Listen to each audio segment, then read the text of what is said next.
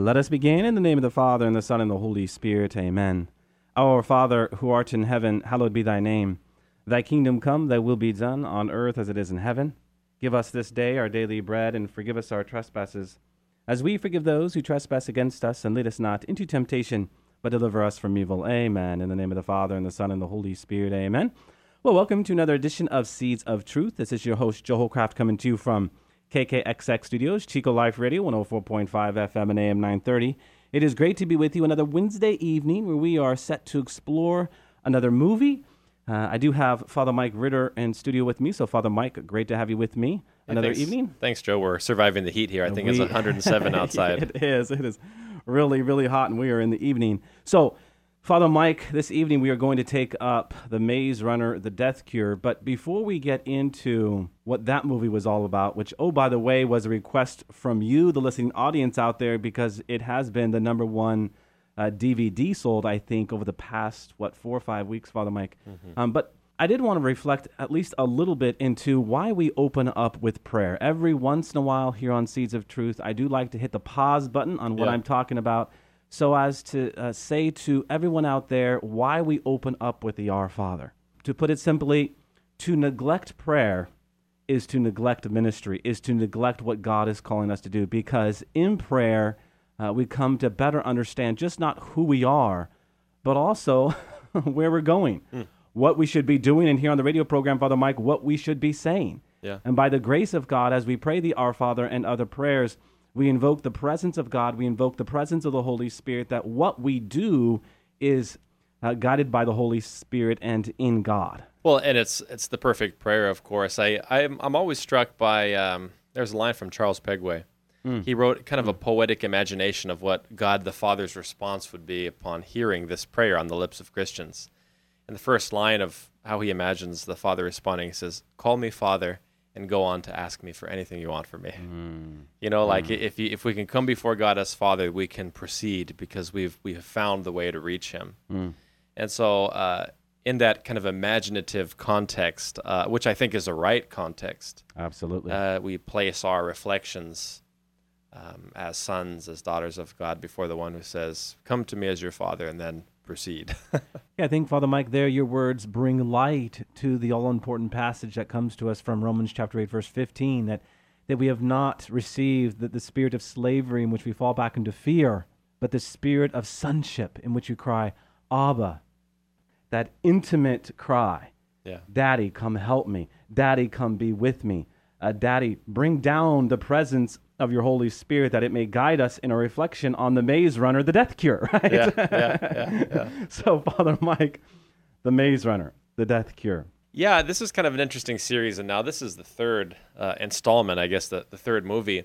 I had discovered, just doing a little bit of research, that there was actually a prequel in a book that kind of lays out the situation. But just to put it very simply, this is kind of a post-apocalyptic world where, you know, by way of kind of population control, a virus was introduced into the world, which has this terrible ravaging effect of essentially turning the infected person into a zombie. And now the world has been, all but desolated by this, by the original natural disaster, which was like a solar flares scorched the earth or whatever.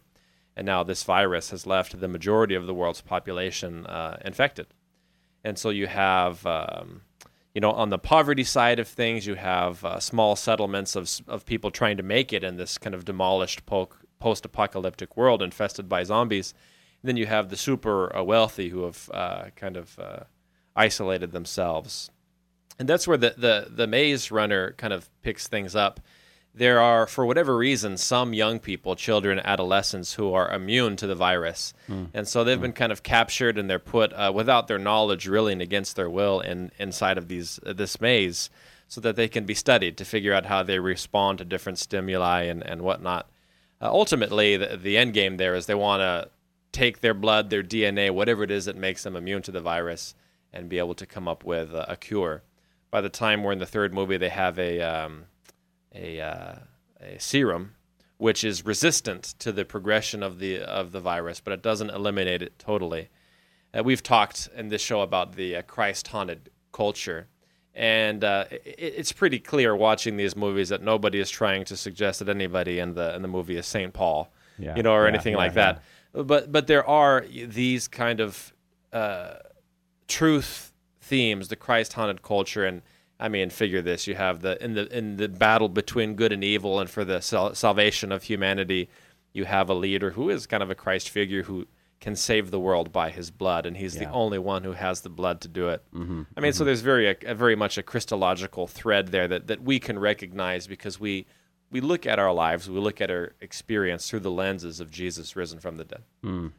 I will say this just to kick off our conversation, and we talked about this. This is one of the few memory movies we've actually sat down and watched together without much talking. Well, actually, it's the first movie that we sat down together without much talking that wasn't in the movie theater, if we're going to be honest. True.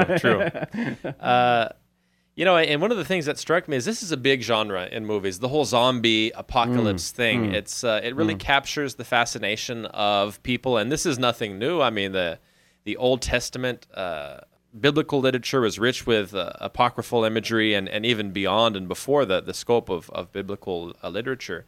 This is a genre that's captured the imagination for millennia. Yeah. And it's definitely the World War Z we were talking about, The Walking Dead, all this stuff. It's big in the culture, and I find myself asking the question. Maybe our listeners would wrestle with this question as well. Why is that? I would suggest to you that apocryphal literature, even in the Bible, is very much misunderstood and less than being about coded messages for the future for us to unpack and figure out when does it all land and what has to happen first. Well, wait, Father Mike, you didn't know?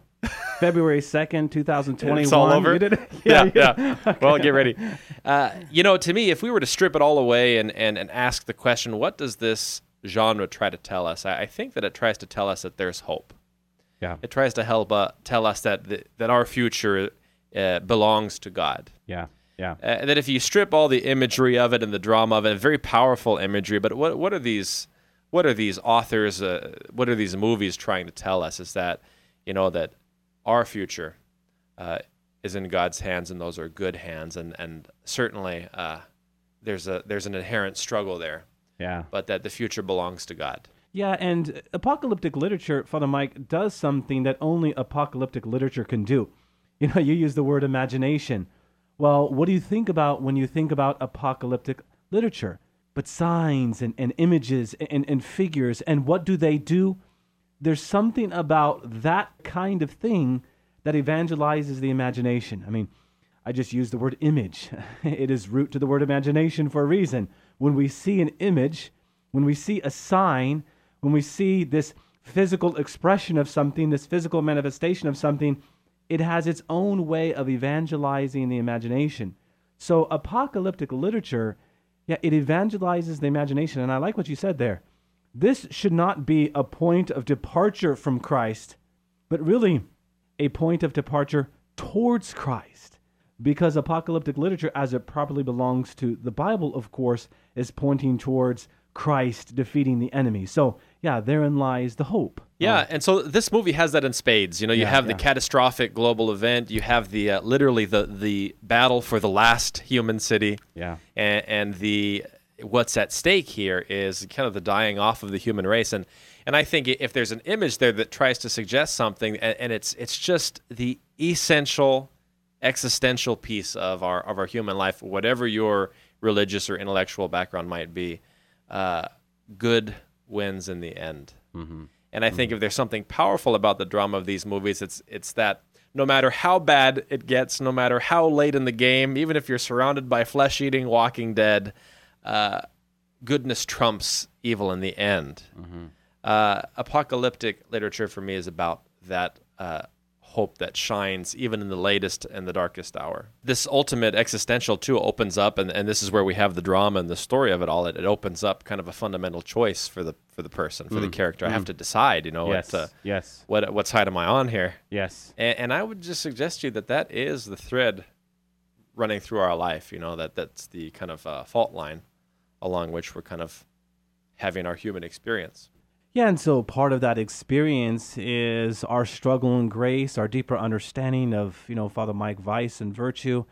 And this movie kind of props up this image, right? This analogy of the virus, which, as the church fathers have picked it up in the past, is an analogy for sin. Right? And so I thought what we could do for at least a little while here this evening is talk about virus as an analogy of sin, and then just speak of sin in more general terms to put it back in the context of where it belongs, relationship, right? So maybe we should first say something about how we think about an analogy. If you were to break open the word, Father Mike, it comes from the Greek analogia, and so there you have a Greek compound, ana, which means what? Upon or according to, and logos, of course, is speech, discourse, statement. So an analogy, where Webster might define it as that which is proportionate to something, comes from a word that speaks to speech that is according to something, right? Speech that is according to something. So to speak of the virus analogous to sin, what we are saying then is what a virus is and what it does, physically speaking, organically speaking, maybe can give us some insight into what sin is and what sin does. Okay, so if we are going to get underneath this analogy of the virus and put it into the context of sin, I guess we have to first define what a virus is. Now, there's a number of things we can talk about here, Father Mike. I think a good point to start would be that a virus is this tiny microbe, smaller than bacteria. So small is a virus that you actually need a special microscope to see it. So viruses, to the naked eye, are unseen. And I thought this to be a good initial point to bring up, because ultimately we have to remember that Satan in the garden was what but subtle. Yes, on one hand, sin comes at us in expected ways, right? Maybe in the form of an addiction, but it also comes in unexpected ways. And if we are not formed into the nature of vice and how it works, it can sneak up behind us. And so we have to see that already when you're talking about something that is unseen to the naked eye, there's a correlation to sin, because Satan is subtle, right? He works in unexpected ways. How about the fact that a virus needs a host to survive? A virus needs a host to survive. So you were just talking about choices, right? We make choices. We make bad choices and we make good choices. When we make bad choices, we become the host, right? But when we make good choices, Satan cannot infect us, if we're going to use that word.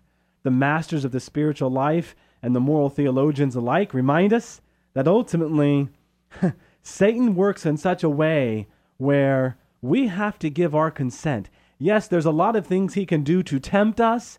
Yes, there's a lot of things he can put before us that might encourage a bad choice, but in the end, we have to consent, right? And so I thought this to be another important point, that the virus needs a host to survive. Sin needs a host, right? If we do not give consent, then Satan has no authority over our life. So here we are, Father Mike, talking about how the virus is analogous to sin. And in the end, what we are gaining here is the much deeper truth that behind an analogy that is tied to the physical world, there is what we can call a spiritual physics. That is to say, how something physical can communicate a transcendent truth. Yeah, I think it's such a great image, and certainly the idea of sin as kind of illness is a very biblical idea, and we have some of these pairings of the forgiveness of sins and physical healings in the gospel to kind of drive that point home. But it also, I think a lot of times when we think kind of culturally, I guess, when we think about, or colloquially, when we think about sin, usually we think about things that are on the list of prohibited behaviors. Yes. And so that says it's a very sterile, kind of lifeless, unsophisticated sense of what we're talking about. But sin is very much a relational concept, and it's kind of this living thing. I have to ask myself the question sometimes related to sin or anything really, but why do I keep opening myself up to stuff that I don't want in my life? Or maybe the best image that I have is, the plants in front of your house that grow are the ones that you water. You speak of a virus needing a host, and I would say that dynamic is the virus gets in and then kind of consumes you to nourish itself. Yep. That's a great image for sin, and the way I would put it too is in terms of the moral decision. Too many times in my life, I'm watering plants in my yard that I don't wish to see grow strong. And I'm always so surprised to walk outside and see how vibrant these trees are. Yeah, yeah. You know, and so for me, so much of the moral decision means stepping back and asking the question, what am I giving place to in my life? And look down the road a bit and ask the question, do I want this to really become who I am, essentially? Which is what any relationship does, but particularly a relationship to sin or to untruth or to selfishness or, make your list. Sin has this dynamism. Yes, it does. I mean, at its core, it speaks to disobedience. Sin is breaking the Father's heart. We were talking about the Father earlier. Sin is breaking the Father's heart. Yeah. And we have to understand it as such. And, some people come up to me, Father Mike, and say, well, the church, it's an institution and has so many rules and has so many laws. But as a father, I have rules and laws in place because I know that if my children break those laws or break those rules, there's going to be consequences. Yeah. So law always points back to relationship. And this is very biblical because even the Hebrew word for law, yarah, I think we may have talked about this missing before. The mark. Yes, and sin is literally to miss the mark. And it's not hard. It's not hard to look at our own histories, to look at our relationships, and to see how, let's take untruth, for example, lying. Okay, you should not bear false witness. Let's call that a rule. Fine. But it's not hard to look at our lives and to see how corrosive that is. Like a virus, how it kind of eats away at what's healthy about who we are. I don't know if we had this conversation on air or not about, I had a rabbi come into our class one time and talk about the Ten Commandments from a Jewish perspective. And he says, the idea that you can break the commandments. He says, yes, I think So that's not you can't break the commandments. He says they're the truth. About what it means to be who you are in a relationship with God, with yourself, with creation. He says you can only break yourself against the commandments. Not because God is a punisher, but because you can't violate the truth of who you are without doing damage to yourself. A virus can only survive given a host. And I think it's a great way to catch ourselves in moral discernment. To what am I giving place within myself? What am I nourishing? Because really that's kind of human energy is a limited resource, and it goes to where we send it essentially. And what am I giving myself over to ultimately in relationship?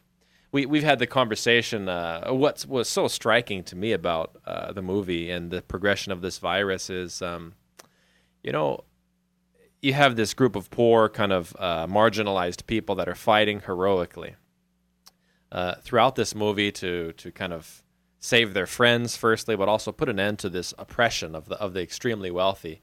They deserve protections from the virus as well. They're not afraid of their marginalization. They're not afraid of a heroic death. They are terrified of becoming the zombie. They're terrified that the virus, they lose themselves. They become these kind of horrible people. Not horrible people, but these flesh-eating kind of zombies. In one of the very powerful scenes, Thomas, who's our main character here, his friend from the very beginning, whose name is Newt. Newt, we discover throughout the course of the movie, has been infected, and that virus is slowly progressing. And he's starting to lose himself. Some bursts of anger initially, and then, in the climax of it all, he's saying, you have to kill me. And then, he's kind of phasing in and out of like zombie stage, where he's lost his relationships, his friendships. He's become a monster. And the great fear that the worst fate, the fate worse than death, is becoming this disfigured person, losing what you once were.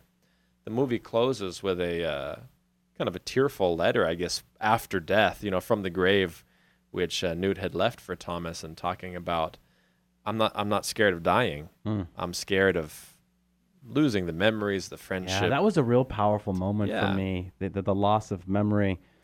That line, the real tragedy is not death, but becoming a monster. I was made to reflect upon the martyrs.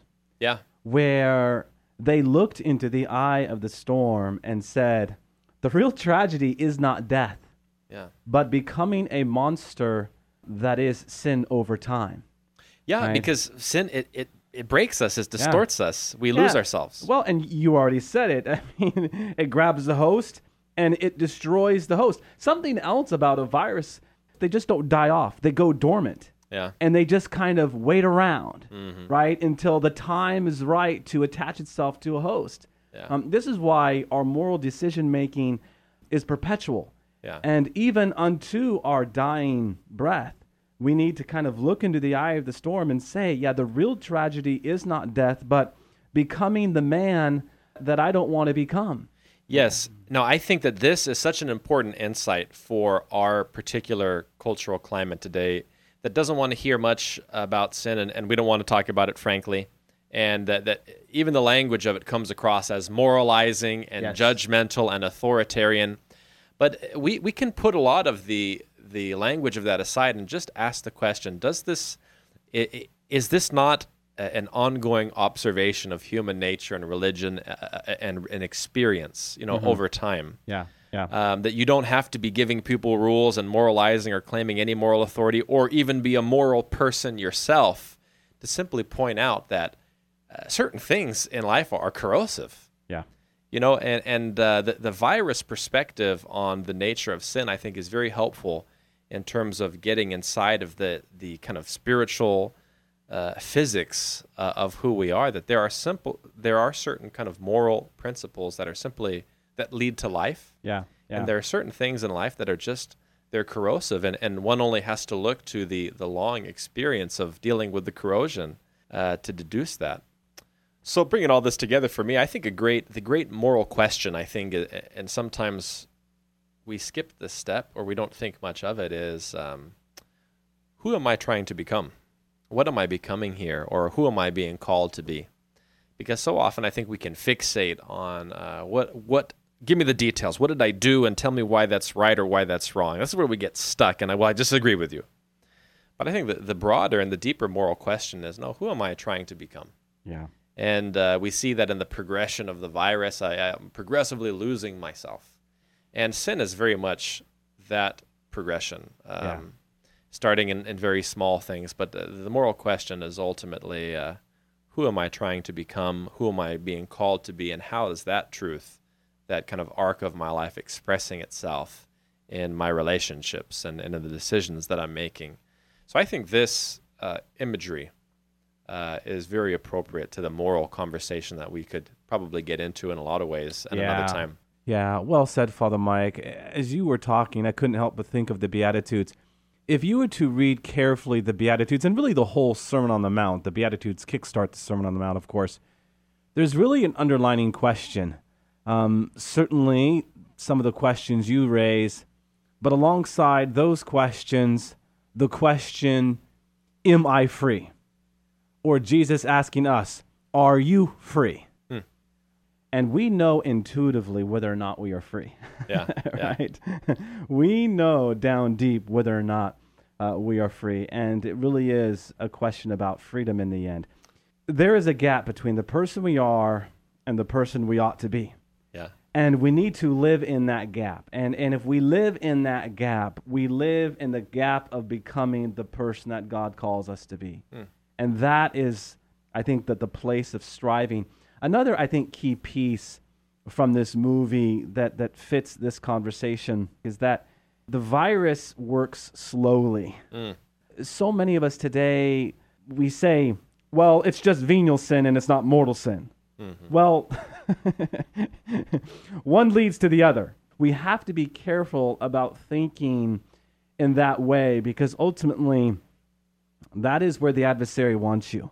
Yeah. And so we do need to ask those questions that you were raising. And really the question that I think I bring up here is, are we free? Yeah. Because there's a lot of venial sin out there that are like handcuffs. They don't allow us to become that person that God is calling us to become. And, to take this virus image and the sin image to its natural conclusion, again, the only remedy or the only freedom is the blood of the one who has to sacrifice himself to save. Amen. Amen. So it's such a beautiful image. This is a great movie. There's a lot in there, there's a lot of social justice stuff and oppression and all of that kind of stuff. You want to speak to our point about human nature reflecting on itself. I mean, one of the big obstacles in this movie is we have a huge wall built around the city, keeping the clean people in and the unclean people out. Yeah. I mean, you want to talk about how we use our stories to touch safely on very, very difficult issues for us and to reflect on those issues. I mean, this is case in point, a great example of a movie that takes up all kinds of themes for us as a culture and puts them in front of us as a story, so we can examine them from a safe distance. I think that this movie has all of that and does all of that. I think it's worth watching with a reflective eye. Yeah, and certainly that is our hope in what we do here, right, Father Mike, that out from our discussions, you might go to the movie a second time or third time or maybe a first time to watch these movies with a reflective eye, and that we might actually gain something from this movie that we can apply to our life and actually might help us advance in our walk with God and how we might glorify God in that walk. My closing thought, Father Mike, you spoke to the blood of Christ, Thomas being this Savior-like figure. The blood of Thomas was only going to save if it mingled with the one who had the virus, right? So for us as Christians and as Catholics, something to be mindful of is, we go to the sacrament of confession and we receive the body, blood, soul, and divinity of our Lord Jesus Christ. And when we do that, we right the ship, right? We receive the grace and the strength necessary to overcome those obstacles and to not give in to the temptations of the adversary and the viruses he wishes to infect us with, if you will. So as you use the word reflective, that's my closing reflection, that we might put this directly into the context of our faith and think about, Father Mike, ways in which we can be more practical in how we journey in our walk with God. That yes, once the blood of our Savior has mingled with our blood, we now have divine life-giving blood. And this is what, in the end, I think what we're after here. This is the hope, as you spoke to it earlier. This is our hope. Okay, we are out of time. Can you close us with a word of prayer? Good and gracious God, you are our hope and our future. Our lives are in your hands. We ask you for your blessing, you who are the Father and the Son and the Holy Spirit. Amen. Thanks, Father.